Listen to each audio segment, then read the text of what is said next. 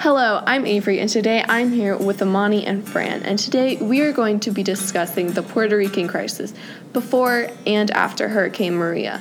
We are going to discuss the power outages and how the U.S. has helped Puerto Rico and why it's criticized, as well as possible and proposed solutions.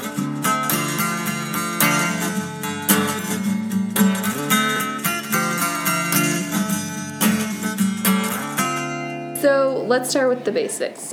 What is the Puerto Rican crisis? Well, the Puerto Rican crisis started on September 20th when a Category 5 hurricane, which was Hurricane Maria, hit Puerto Rico, devastating the power grid and leveling infrastructure. Great. So could you give us some background on Puerto Rico itself? Well, Puerto Rico is, as some people may not know, it is actually a territory of the United States. However, it is not given voting rights to vote on the president or Congress. However, they can elect their governor, who is currently Ricardo Rossello. Great. So how are Puerto Rican citizens affected by this? So the Puerto Rican citizens are still suffering from power outages. About 400,000 people are still without power after 210 days. The people are in debt, and so is the country. There's a lack of water because they need electricity to access it. There are rising suicide rates, there are immigration problems, and many schools are closing. Right, so I know for a lot of Americans, it's really hard to imagine what these people are going through. So could either of you give some perspective to how these Puerto Ricans must be feeling? Well, yes, because we in Richmond lost power earlier this year, and my family in particular lost power from Friday night until Monday morning, which was tough because that was a weekend in between two busy weeks. However, this is pretty much nothing compared to the Puerto Rican citizens who have been without power for months now. Amani, do you have anything to add? So I know that my family likes to buy groceries before the storm and things that won't have to go in the refrigerator so they don't spoil. And I know that it's really hard for the Puerto Ricans to access water and things like that. So it's hard to imagine what they're going through, but something like as little as what I'm experiencing helps. It really helps compare. Right. Yes. How can such huge issues like what's going on in Puerto Rico be ignored? So that's something I was asking myself while I was researching this topic. And when I was researching, I thought about A Long Walk to Water, which is a book we read earlier this year. And it's about a man named Salva who is Sudanese, and he single-handedly built a bunch of wells in Africa to give people water. And an excerpt from the book is, "People could come from miles around to fetch the good, clean water. The well would change lives in many ways." She wandered around a little, sipping at her cool, fresh drink. Nia felt there was something she had to do. "Thank you," she said, and looked up at him, which is Salva, bravely. "Thank you for bringing me the water." So this is something really important during the Puerto Rican crisis, and it really compares because it's really important that one person made a huge difference, and I think that's something that we need to focus on and something that could happen in Puerto Rico. Right, and I think a major part of that excerpt is the importance of water in daily lives, which is something that not all Puerto Ricans have a consistent access to now. So Puerto Rico is a U.S. territory, but the U.S.'s aid has been fairly criticized. So how does the U.S.'s aid for mainland crises compared to that of Puerto Rico? Well, I feel like we can judge this story purely based on the statistics. So earlier in the 2000s, Hurricane Katrina went through the southern part of the United States, causing $160 billion in damages. But the U.S. government was pretty good to respond with $114 billion to help those affected by the storm, which is a significant amount of recovery money based on other problems recently. And during Hurricane Sandy, there was $70 billion of damage caused by the hurricane, and the U.S. government came back with $56 billion to compensate that. Now, that number jumps up from $70 billion in damage during Hurricane Sandy to $94 billion, which was inflicted during Hurricane Maria in Puerto Rico. And so that's a $14 billion rise in damages. However, they were only given $15.8 billion, not even to themselves, but dispersed among the affected areas in the Caribbean. Right, so that is obviously a significant number of... That's a significant difference in aid. So why do you think Americans are not prioritizing Puerto Rico's recovery? I think one of the biggest reasons is the geographical difference, because Hurricane Sandy and Jose and all those hit places on the mainland like Texas and Florida.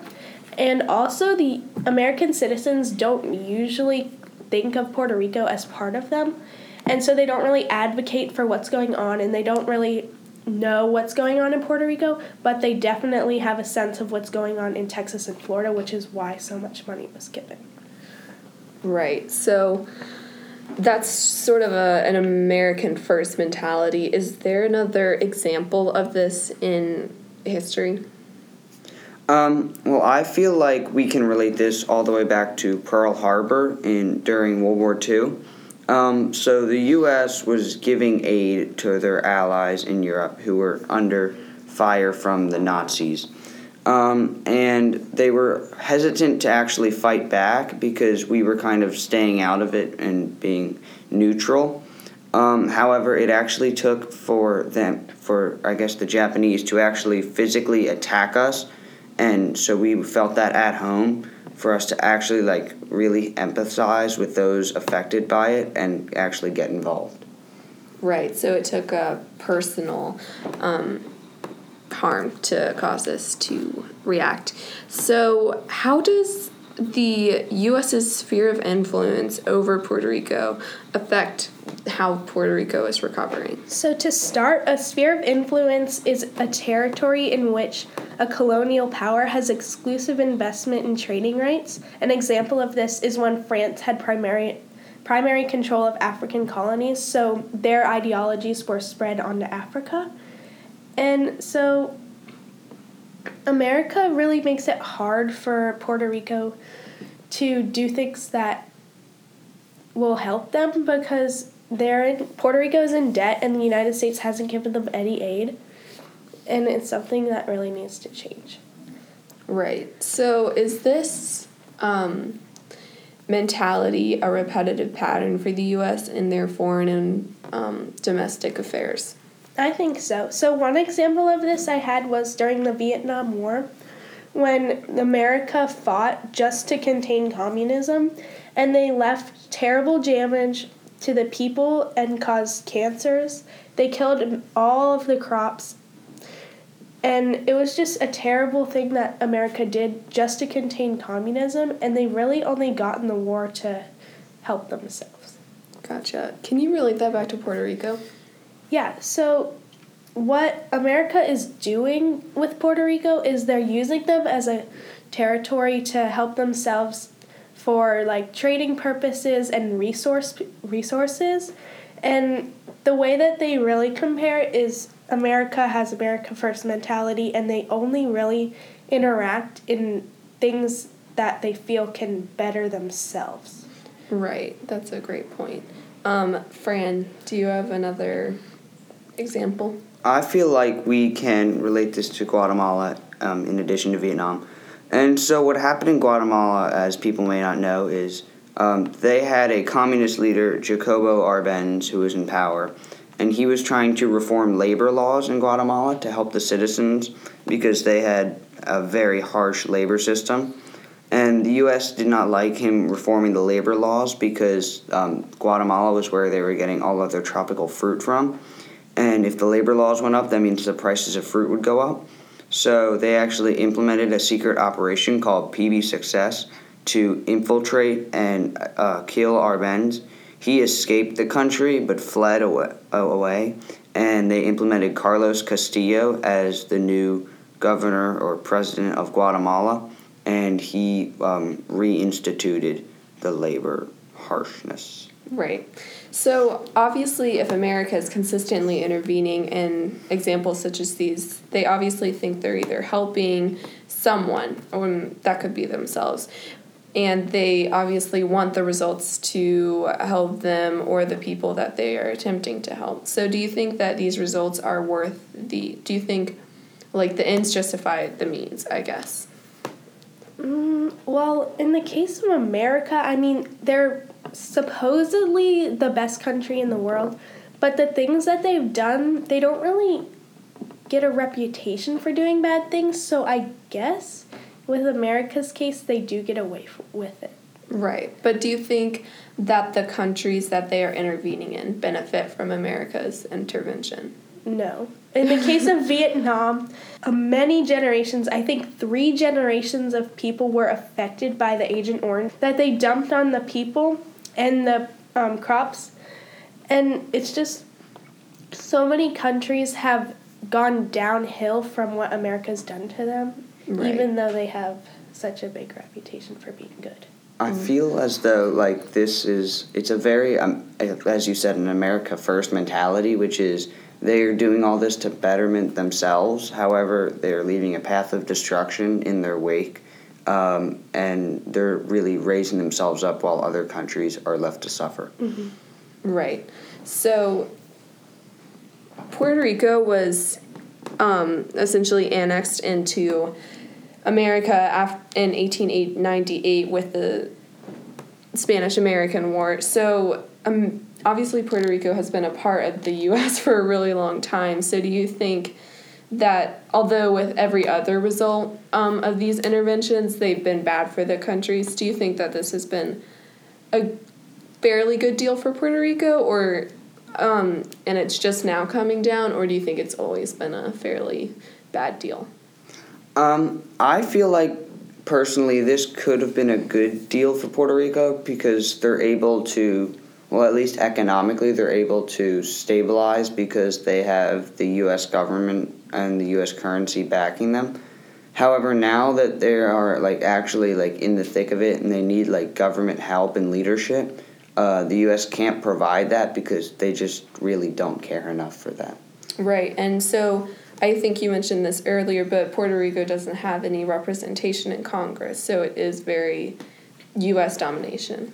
And I know that many people in Puerto Rico do not like the treatment that they receive from the U.S., and they really want to become independent, but they're not able to because of the dependency theory, which makes a colony dependent on their trade and security with their mother country, as Fran said. Like, they need the United States in order to work, but they can't because the United States doesn't give them attention. That's a great point. So, moving forward, how is it possible, do you think, for Puerto Rico to stabilize their country and even thrive if they don't have any voting rights and are suffering from constant power outages and the lasting effects of Hurricane Maria? Well, I feel like this is businesses and, like, private, like, people, and even, like we mentioned, A Long Walk to Water, like, individuals have to help Puerto Rico. And we can do this, I believe, by mainly reinstituting power, because from there they are able to, like, extend themselves and actually, like, get the message out there and start, like, communicating with other people on, like, the rebuild. And so this can be done many ways, but the main one we're leading to is wind turbines. However, we also have solar panels.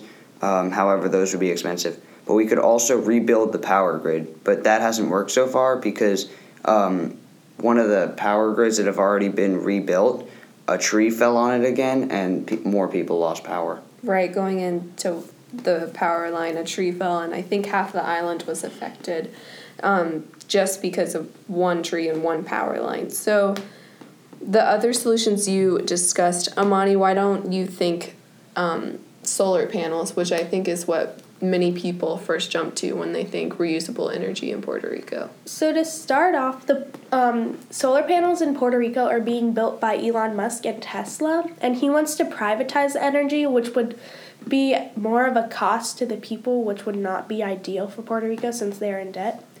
And the wind turbines are much more efficient than the solar panels. The one wind turbine will make as much energy as 16,000 solar panels, and they cost much less. Right, so they're obviously much more cost effective. Well, to elaborate on what our solution is, we want to make offshore wind turbines, which would be placed in the ocean, and they'll be manufactured in the United States to lower the costs, and also because Puerto Rico doesn't have the tools to manufacture them. Then they'll be sent to Puerto Rico and put in the ocean. And so what they look like is it's basically the wind turbines that you see, but with a disc that floats underneath them that will be put on top of the water. And then 3 cables will attach to the bottom of the floating piece and drilled into the ocean. And with the cables, it will be minimal to disturbing wildlife and animals in the ocean, so that would be good. And also the wind turbines are removable, so you don't really have to worry about them getting damaged in storms, and if you want to transport them to another place, you can also do that. Sounds great. So do you think that these wind turbines are a cost-efficient way for the U.S. to finally help Puerto Rico? I do believe that this can ultimately bring Puerto Rico back. However, one turbine can cost $2 to $4 million to install. However, like Amani said, the one turbine to 16,000 solar panels, the cost ratio of that is much more in favor of the turbines, which right now is the perfect solution for Puerto Rico because they need power but not at a high cost.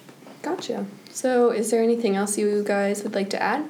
Well, just to add on to the ratio and why wind turbines are much more efficient, they would cost 3 cents per kilowatt per hour of power, and solar panels would cost $7 per watt per hour, and a kilowatt is much more energy than a watt, and 3 cents is obviously much cheaper than $7.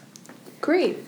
To summarize, the U.S. has let a valuable territory slip up, but we believe through wind turbines they can get their territory, which they should feel obligated to protect and help. And that is all we have for you today. Thank you so much for listening.